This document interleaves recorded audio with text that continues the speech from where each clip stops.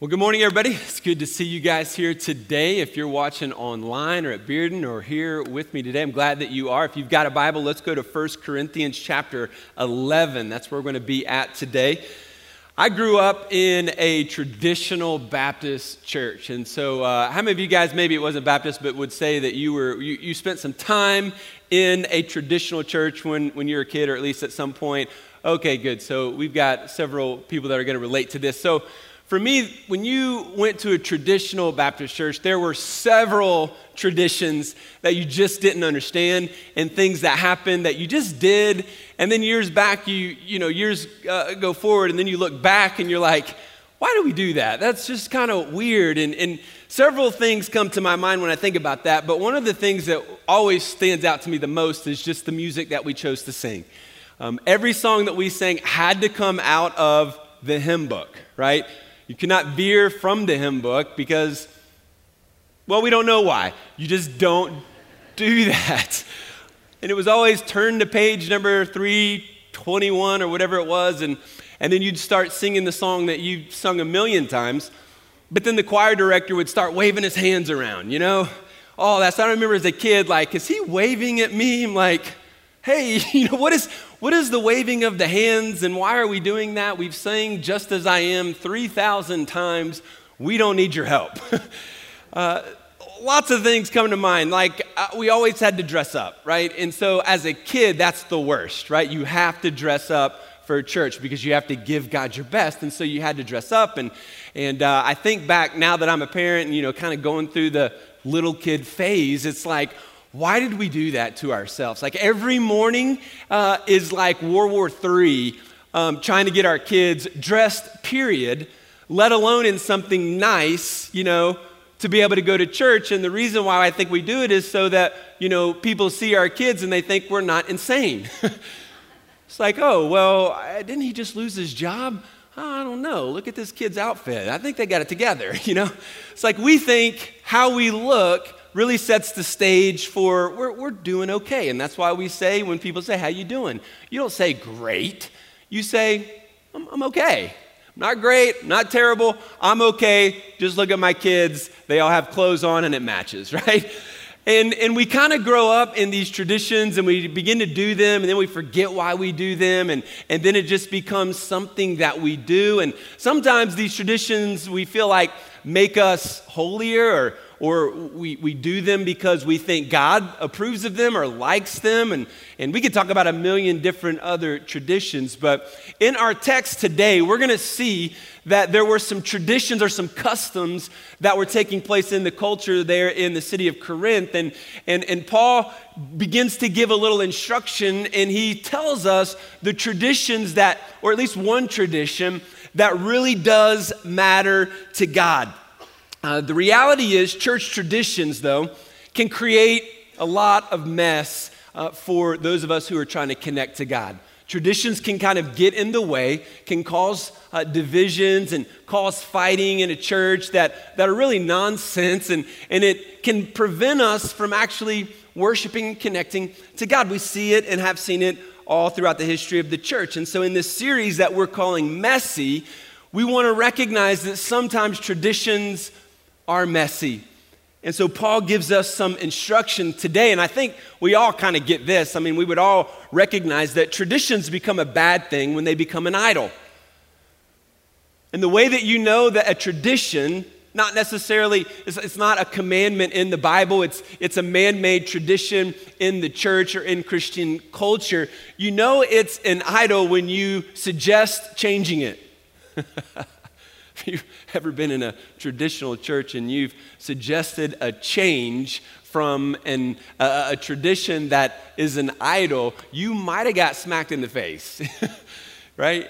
And that kind of begins to happen in life, and we have to be very cautious that we don't want a tradition to become an idol, and if it has become an idol, we want to smash that idol because we want to ask the question, what's the Bible say about that?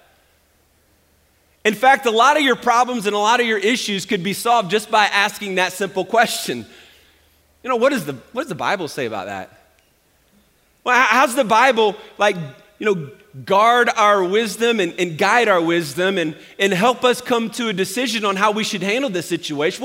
What's the Bible say? And so often that's like never a question we ask, or it's a question we ask after we have tried, 4 or 5 or 6 other different things that haven't worked, and then we finally maybe come to that question. And I think that's an important question, especially as it relates to traditions. I think there are some great traditions. Not all traditions are bad, right? We've got some good traditions here at FC, and so those are some good things that happen, but at the same time, we want to understand what are the traditions, or really the commands, that God calls us to participate in or to do as a church. And so we're going to see what tradition actually matters to God today. And we're going to start in chapter 11, beginning in verse 2. Here we go. Paul says, "Now I commend you because you remember me in everything," right? "And maintain," here's an important word, "you maintain the traditions even as I delivered them to you. But I want you to understand that the head of every man is Christ, the head of a wife is her husband, and the head of Christ is God." Okay, so he starts here by commending them for following the local customs, the local traditions in their city. And then he goes into like this statement that seems out of place. Right? It kind of seems out of place after saying this, but what he's saying is he's giving us a theological point that connects, that I'm going to help try to connect here. And it really begins with this idea of there is a difference between a man and a woman. And so in verse 3, he's showing them that there's purpose behind the design between the two sexes. The Bible continually, over and over again, affirms that there are two sexes, man and woman. And he gives us this basic understanding all throughout the scripture. And so here's just like another nugget that teaches us why this is important. And he says very clearly, he's connecting this idea that the head of a man is Christ, the head of a woman is her husband. And so what does that really mean? Why is he actually saying it in this particular point? And I think the idea is when you do not submit to God's design in gender, there will be confusion. There will be chaos. And I think we live in a culture where, especially right now, people are confused about their gender. And we don't want to seek the wisdom of man. We want to seek the wisdom of God.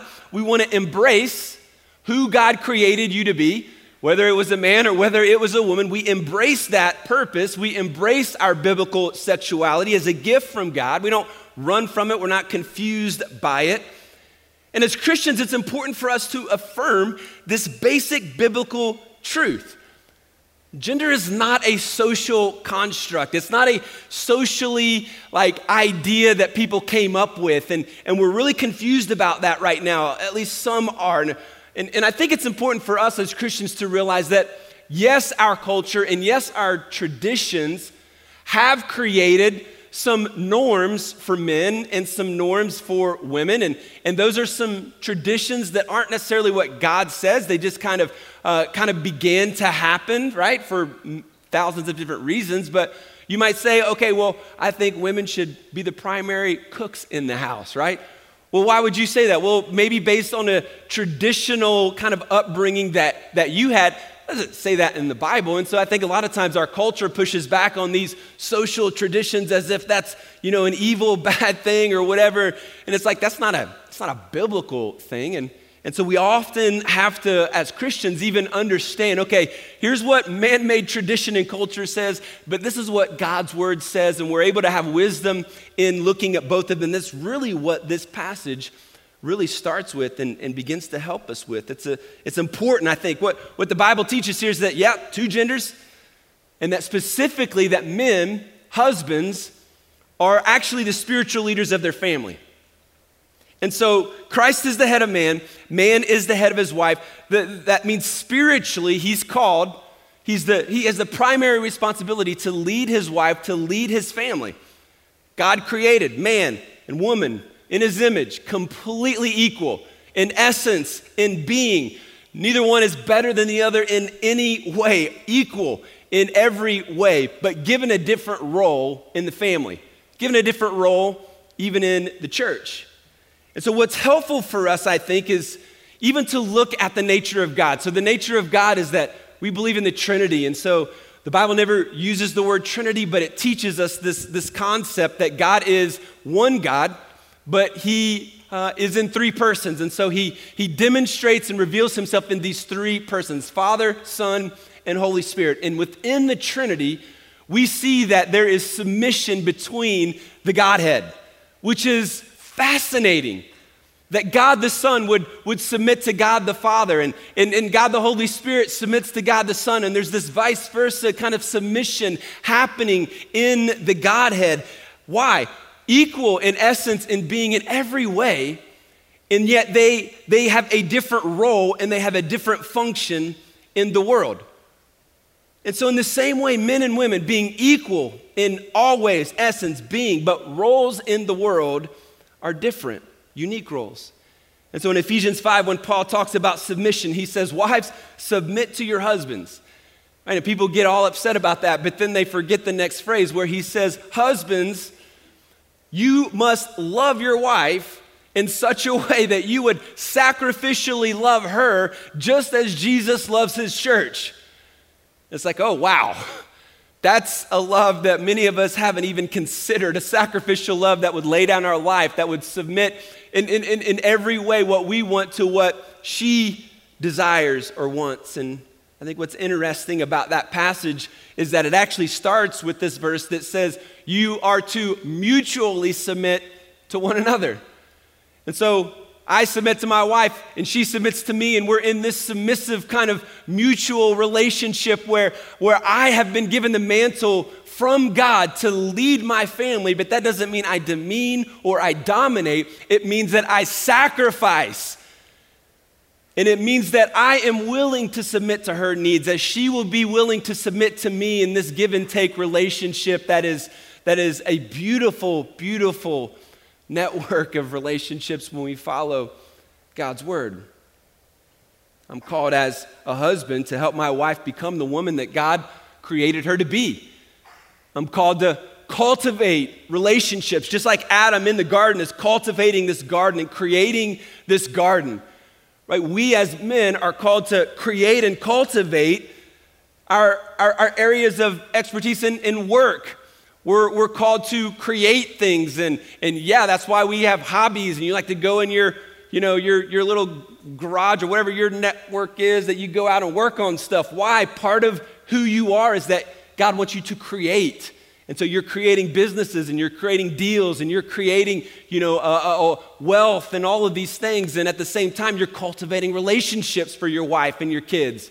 You're putting them in the right situations and doing your best to help that network of friendships to grow that are healthy and godly and good. And you see, this is, as men, what we're called to be.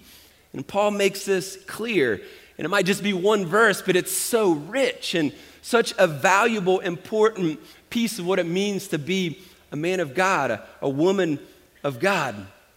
And so he commends them for this tradition, right? And then he gives them this theological premise, and we're going to see why as we keep going here. The next verse, verse 4, he says, every man who prays or prophesies with his head covered dishonors his head. Hang with me, all right? We're going to make it through these verses, and it's going to make sense in just a minute, right? Verse 5, but every wife who prays or prophesies with her head uncovered dishonors her head, since it is the same as if her head were shaven.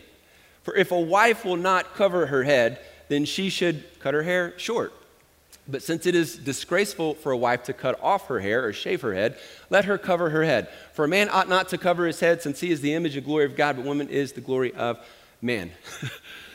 On first read, you might be scratching your head on that one. Like, what is he talking about? And I think the reason why he starts by saying Christ is the head, right? And he talks about gender roles in the world and in our family is because one of the issues the church was going through was this idea of submitting to their culture and submitting to God. And so there was a correlation that was taking place here. Some men in the church were wearing a head covering. Some men in the church were growing their hair long. Some women in the church weren't wearing a head covering. And then there were other women in the church who were wearing their hair on their shoulders, which in their day meant something. To us, we're like, what? But to them, it said a lot about who they were submitting their life to, who their authority really was. Because if you were a woman and you wore your hair down, that meant that you were available sexually. So if you're married to, a man and you're wearing your hair down, people in the community are going to be scratching their heads. Now, obviously for us, it's like, what? That doesn't make any sense. But this is a tradition in their culture. If a woman didn't wear a head covering, it meant that she wasn't willing to submit to her God. If a man wore long hair, it meant that he wasn't submitting to his God. Why? I don't know, stupid traditions, right? We have a lot of them ourselves. But in this case, this was one of those things where Paul is addressing and he's saying, look, many of you are following these traditions because you know you have complete freedom in Christ. Like, it doesn't matter if you wear a head covering or if you cut your hair or you have long hair. That doesn't matter. It's not going to depend on if you're going to heaven or not. But I commend you, Paul says, because you are following these traditions and you're doing that not because it makes you holy or it makes you good. You're doing it because you know that how you're viewed in the community is important, right? And so that's really the whole concept. This idea of not following, and this is what was happening. Some people were not, they were not following these traditions because they really had a heart issue where they were actually not submitting to God, right? So in that culture, the tradition was women wear the head covering, right? Men don't.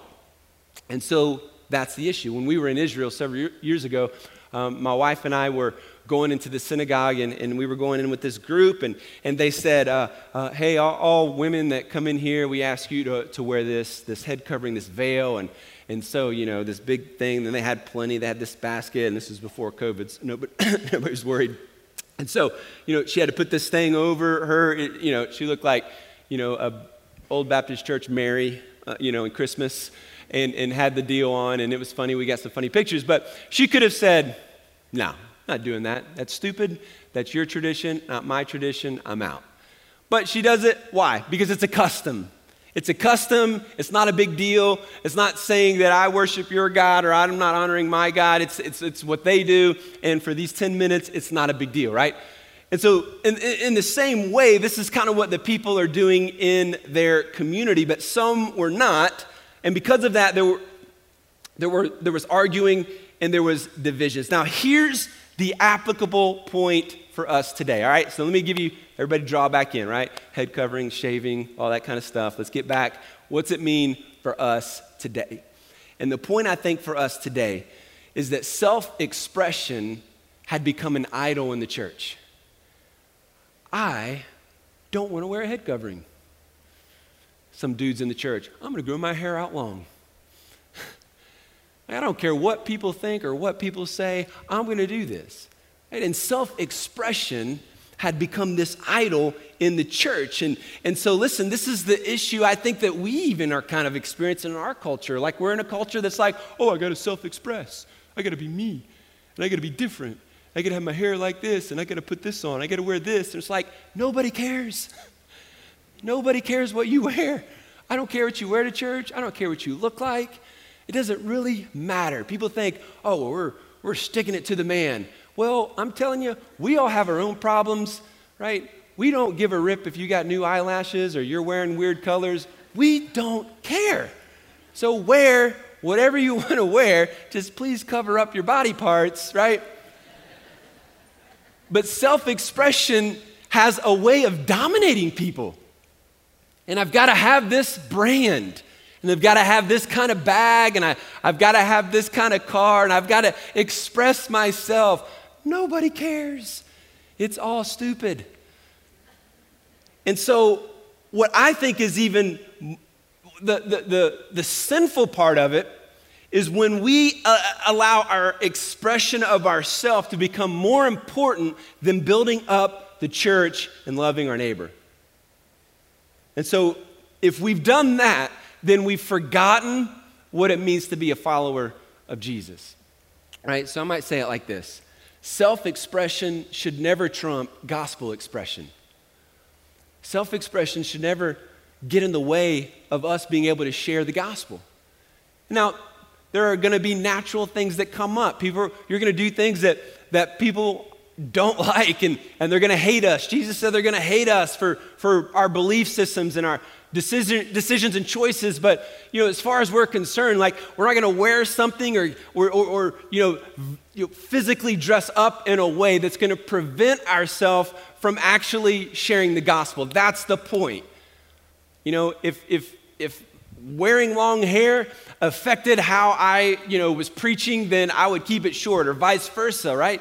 And I think all of us hopefully would think through it in that lens and have wisdom, right? So we wear based on what, our culture is. Just because culture says this is a set way to dress doesn't necessarily mean it's a bad thing. So we don't just need to mark it off. But at the same time, we don't want to actually look like the culture either, do we? Because just because culture is wearing thongs to the beach doesn't mean Christians should. I'm just asking, right? And so what do we do? Well, we have wisdom. We have wisdom on these decisions. They're gray areas. There's not like a list of rules. Well, you should wear this and you should wear this. And if you don't wear this, and, sometimes traditional churches might get into the box checking, and you got to wear the suit, and you got to have the tie, and you got to have the dress, and it has to be this long or that long or whatever. You got to wear. It's like that's silliness. Buy what you want to buy, no matter what brand it is. Spend what you want to spend. Here's the reality. Have wisdom on what you wear to church. That's basically, I think, the point. Have wisdom. Where do we get wisdom? We don't just get wisdom by coming up with our own ideas. We get wisdom by being involved in a local church where we're in relationships with small group leaders and other Christians who can help expose blind spots and help us grow and help us understand more and help us think through. And we're submitting to pastors and all of these other leaders in our life. Why? Because we together need each other to grow in this area. If we're like on an island and we're just doing what we want to do and we're not listening to anybody in the church, there's an issue, there's a problem. We have to have wisdom in how we dress and how we present ourselves. And we also have to realize the balance between traditions that don't matter and what God's word actually says. So he commends them for a good job with these traditions. So what? Here's what the point is next, though. He gets into it in verse 17. He says, but the following instructions I do not commend you. In other words, you're getting this one really wrong. This is the tradition that actually matters to God. He says, because when you come together, it is not for the better, but for the worse. When you come to church, it actually makes things worse for you and the church. That's a hard statement. Don't blow by that one. Verse 18. For in the first place, when you come together as a church, I hear that there are divisions among you. And I believe it in part, for there must be factions among you in order that those who are genuine among you may be recognized. When you come together, it is not the Lord's Supper that you eat. For in eating, each one goes ahead with his own meal. One goes hungry, another gets drunk. What? I can imagine him saying that. What are you thinking? Do you not have houses to eat and drink in? Or do you despise the church of God and humiliate those who have nothing? What shall I say to you? Shall I commend you in this? No, I will not. So what is happening here? Well, they're worshiping in the wrong way. You realize that, right? There's a right way to worship. There's a wrong way to worship, right? God wants us to worship him in spirit and in truth. And so just by being here doesn't mean that you're worshiping God. Right? Just because you say, oh yeah, I think about God or I love God, doesn't necessarily mean that's an act of worship. Right? There's a difference, and I think this is the point. There were wealthy people who were coming to the church. They were bringing food. They were sharing their food with their other rich friends. They were getting their fill. They were indulging in all of the food. They're stuffed, filling their plates. Meanwhile, other people were going hungry. They didn't get fed. They were drinking all the wine for the Lord's Supper, and they were drinking too much of it, getting drunk. And so this was an indulging, very selfish act. In verse 17, that's why he says, when you come together, it is not for good, it is for worse, because you are bringing fake worship into the house of God. You are faking your worship. You look the part, right? Some of you got the head covering and you got the right length of hair, but you are bringing a fake worship to church. Verse 18, divisions surface when you show up. Right? If you show up and then people start breaking into cliques and there's divisions and there's gossip, that's an issue in the church. He says as soon as they come together, they're kind of going in their little pockets and their little groups, and they're not interacting with those who may not have as much money. Maybe the social classes are kind of, pairing off, and so there's not interaction there. There's not real fellowship between the people. The needs are neglected, so the poor people are getting fed. They're selfishly eating all the food. They're indulging. Church had just become a social gathering. That'll preach. We just come to church to talk to friends, to hang out, feel good about ourselves, hopefully get something that makes me feel good. Social gatherings. Church had become who's going to see me and what am I going to get out of it? And unfortunately, I think in the American church, that's happening all over the country, right? Your body is here, but your mind is somewhere else. Your body is here, but your heart is somewhere else. We're neglecting the poor because we don't give any of our resources to the church. We're eating up all the knowledge that is preached, but we're not actually applying any of it to our lives. For some, church is just about gaining knowledge. Teach me something that I haven't heard yet or that I don't know yet. But here's the thing. I believe that we are far educated beyond our obedience. And by that I mean you know so much already, you just need to start obeying what you already know. And Paul is saying you gathered to worship Jesus, but you didn't. Ouch. You gathered to celebrate the Lord's Supper. You gathered to celebrate communion. You gathered to remember the cross. You gathered to share the gospel. You gathered to serve each other. You gathered to give of your resources together to accomplish a bigger vision and mission in the world, but you didn't. You failed.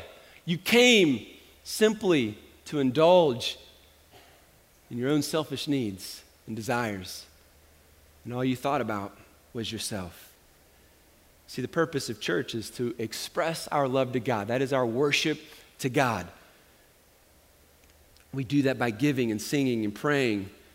And honestly, it doesn't really matter how it makes us feel. Sometimes serving doesn't make us feel great. That doesn't mean it's not an act of worship. Right? Our churches today sometimes are all about feelings. Let's create a feeling. Let me get a feeling. I want to feel good. I want the music to make me feel good. I want the message to make me feel good. I need self-confidence. Give me a message that helps me feel good about myself. But that's not really what the Bible teaches us. The Bible teaches us that there is a holy God and there is a righteous judgment, a final judgment. And he is calling us to be in a relationship with him, to worship him. Why? So that we would find life everlasting, but then also find life to the fullest, the abundant life that Jesus promises us. And it's not given to us based on what the world tells us or how the world tells us we can get it. Based on a love for him and a relationship with him. This is a church that is thoughtless, that is careless, and that is deceived. They thought they were worshiping Jesus correctly, but they were not. So, we have to ask ourselves the question, did you really come today to worship Jesus? If Jesus is sitting right next to you today and leans over and says, hey, scale of 1 to 10, how do you feel like you're really worshiping me today? How would you rate yourself? Where are your thoughts? Where is your heart? What are you thinking about? Why are you here? Well, I'm here because I didn't want my wife to give me the guilt trip all week. I'm here because my parents made me come.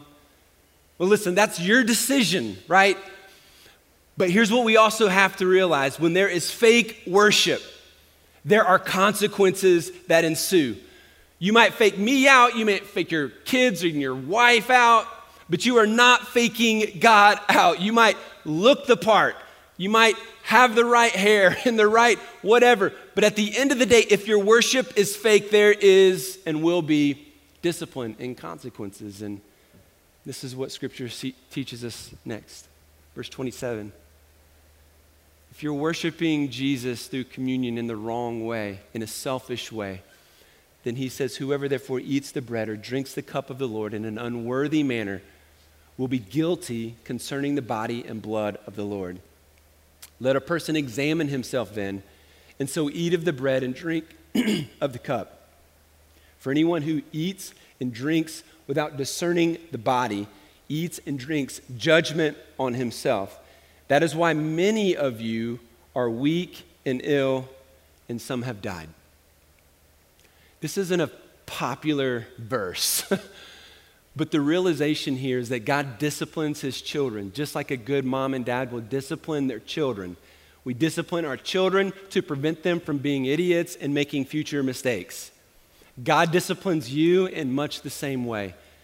It is his grace in your life to keep you from hurting yourself and from ultimately facing the final judgment causing you to go to hell. He wants you in heaven. He wants a relationship with you, and he wants your future not only to be secure, but he wants you to be a blessing in the community. He wants you to be blessed. I believe that. But when we are worshiping in the wrong way, he says that the discipline that comes is some of you are weak. Some of you are ill. Some have even died over this issue. Now, if you're sick, if you're ill, if someone has passed away, it doesn't mean necessarily that it's God's discipline in your life, but it can be.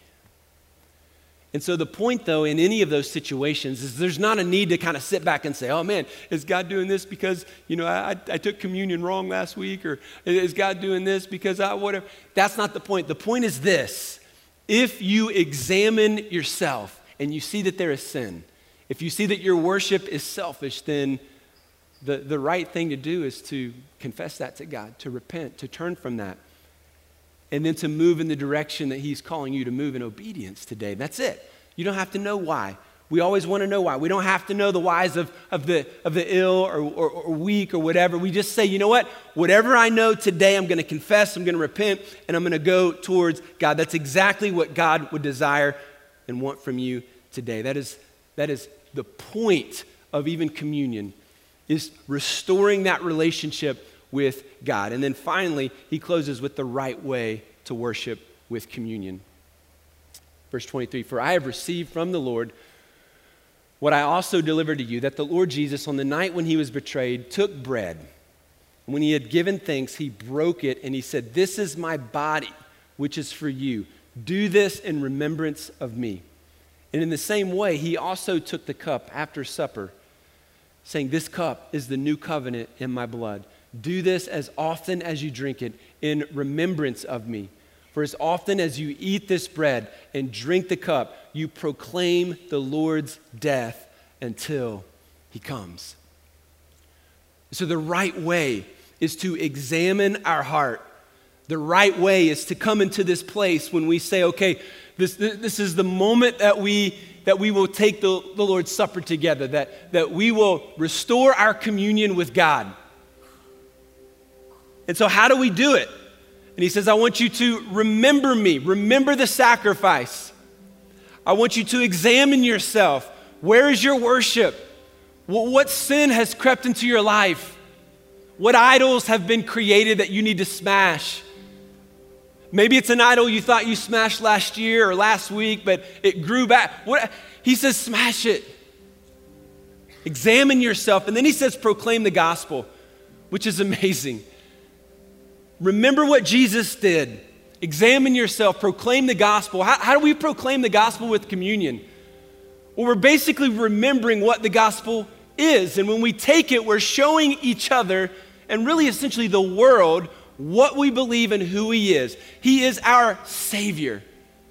Jesus Christ, the Lamb of God, this perfect Savior, comes into the world, never sins, shows us what it looks like to have a relationship with God, shows us how to live our life, shows us how to live abundantly, shows us what it means to have purpose in life, to love others and to love God. And then the ultimate sacrifice. He goes to the cross for you. He is suffering and he is dying on a cross, not just to give you an example of what a good person looks like. He is taking your place and my place. We deserved that death. We deserved punishment.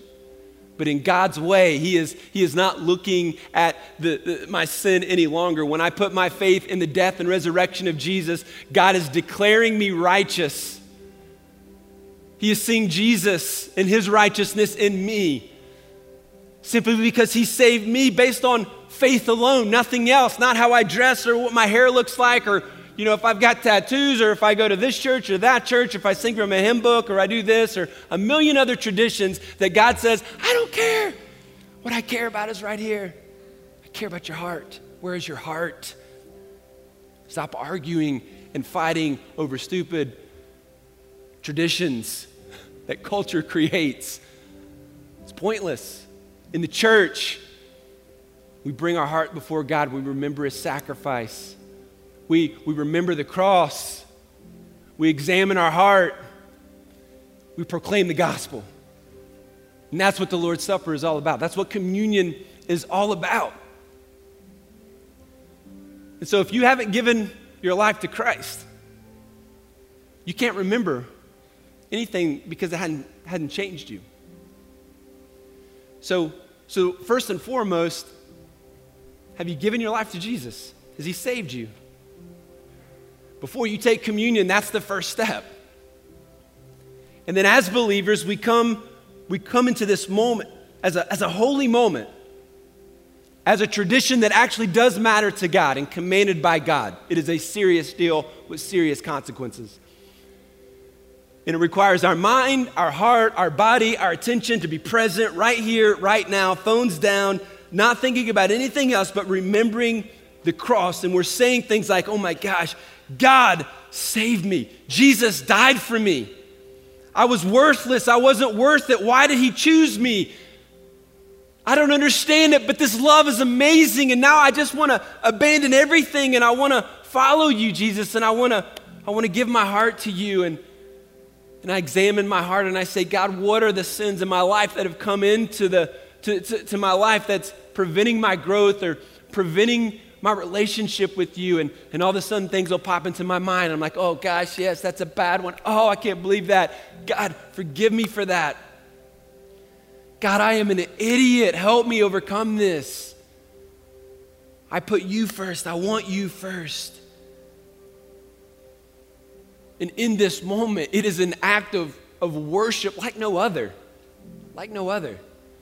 Because again, it's not about the appearance. It's about the heart.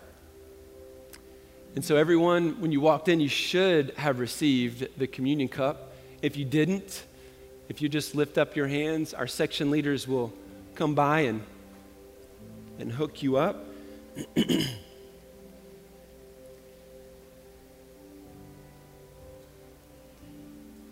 What I want to do is just give you guys the opportunity to do exactly what I just said.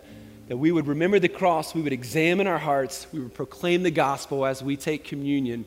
And we're going to do this after I pray. You're going to do this on your own. So it might take, they're going to sing a song. You just sit and listen to the song. But during the song, this is just worship for you. This is prayer time for you. This is a moment for you to connect with God. This is a moment for you to take however long you need to examine, to remember. And then you take the bread, you take the juice as an act of worship, remembering Jesus, who he is and what he's done in your life. Thank you so much for watching this video. We'd love for you to like the video and leave a comment. And we also encourage you to subscribe and click the bell so you never miss a post from Foothills Church. To learn more about FC, just head to our website by going to foothillschurch.com or by clicking the link in the description below.